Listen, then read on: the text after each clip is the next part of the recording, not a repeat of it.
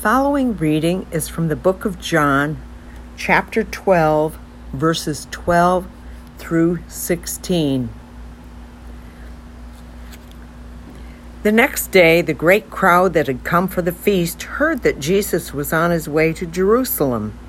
They took palm branches and went out to meet him, shouting, "Hosanna! Blessed is he who comes in the name of the Lord. Blessed is the King of Israel." Jesus found a young donkey and sat upon it, as it is written, "Do not be afraid, O daughter of Zion. See, your king is coming, seated on a donkey's colt." At first his disciples did not understand all this.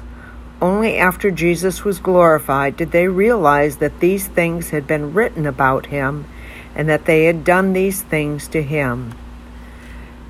Thanks be to God for his precious word.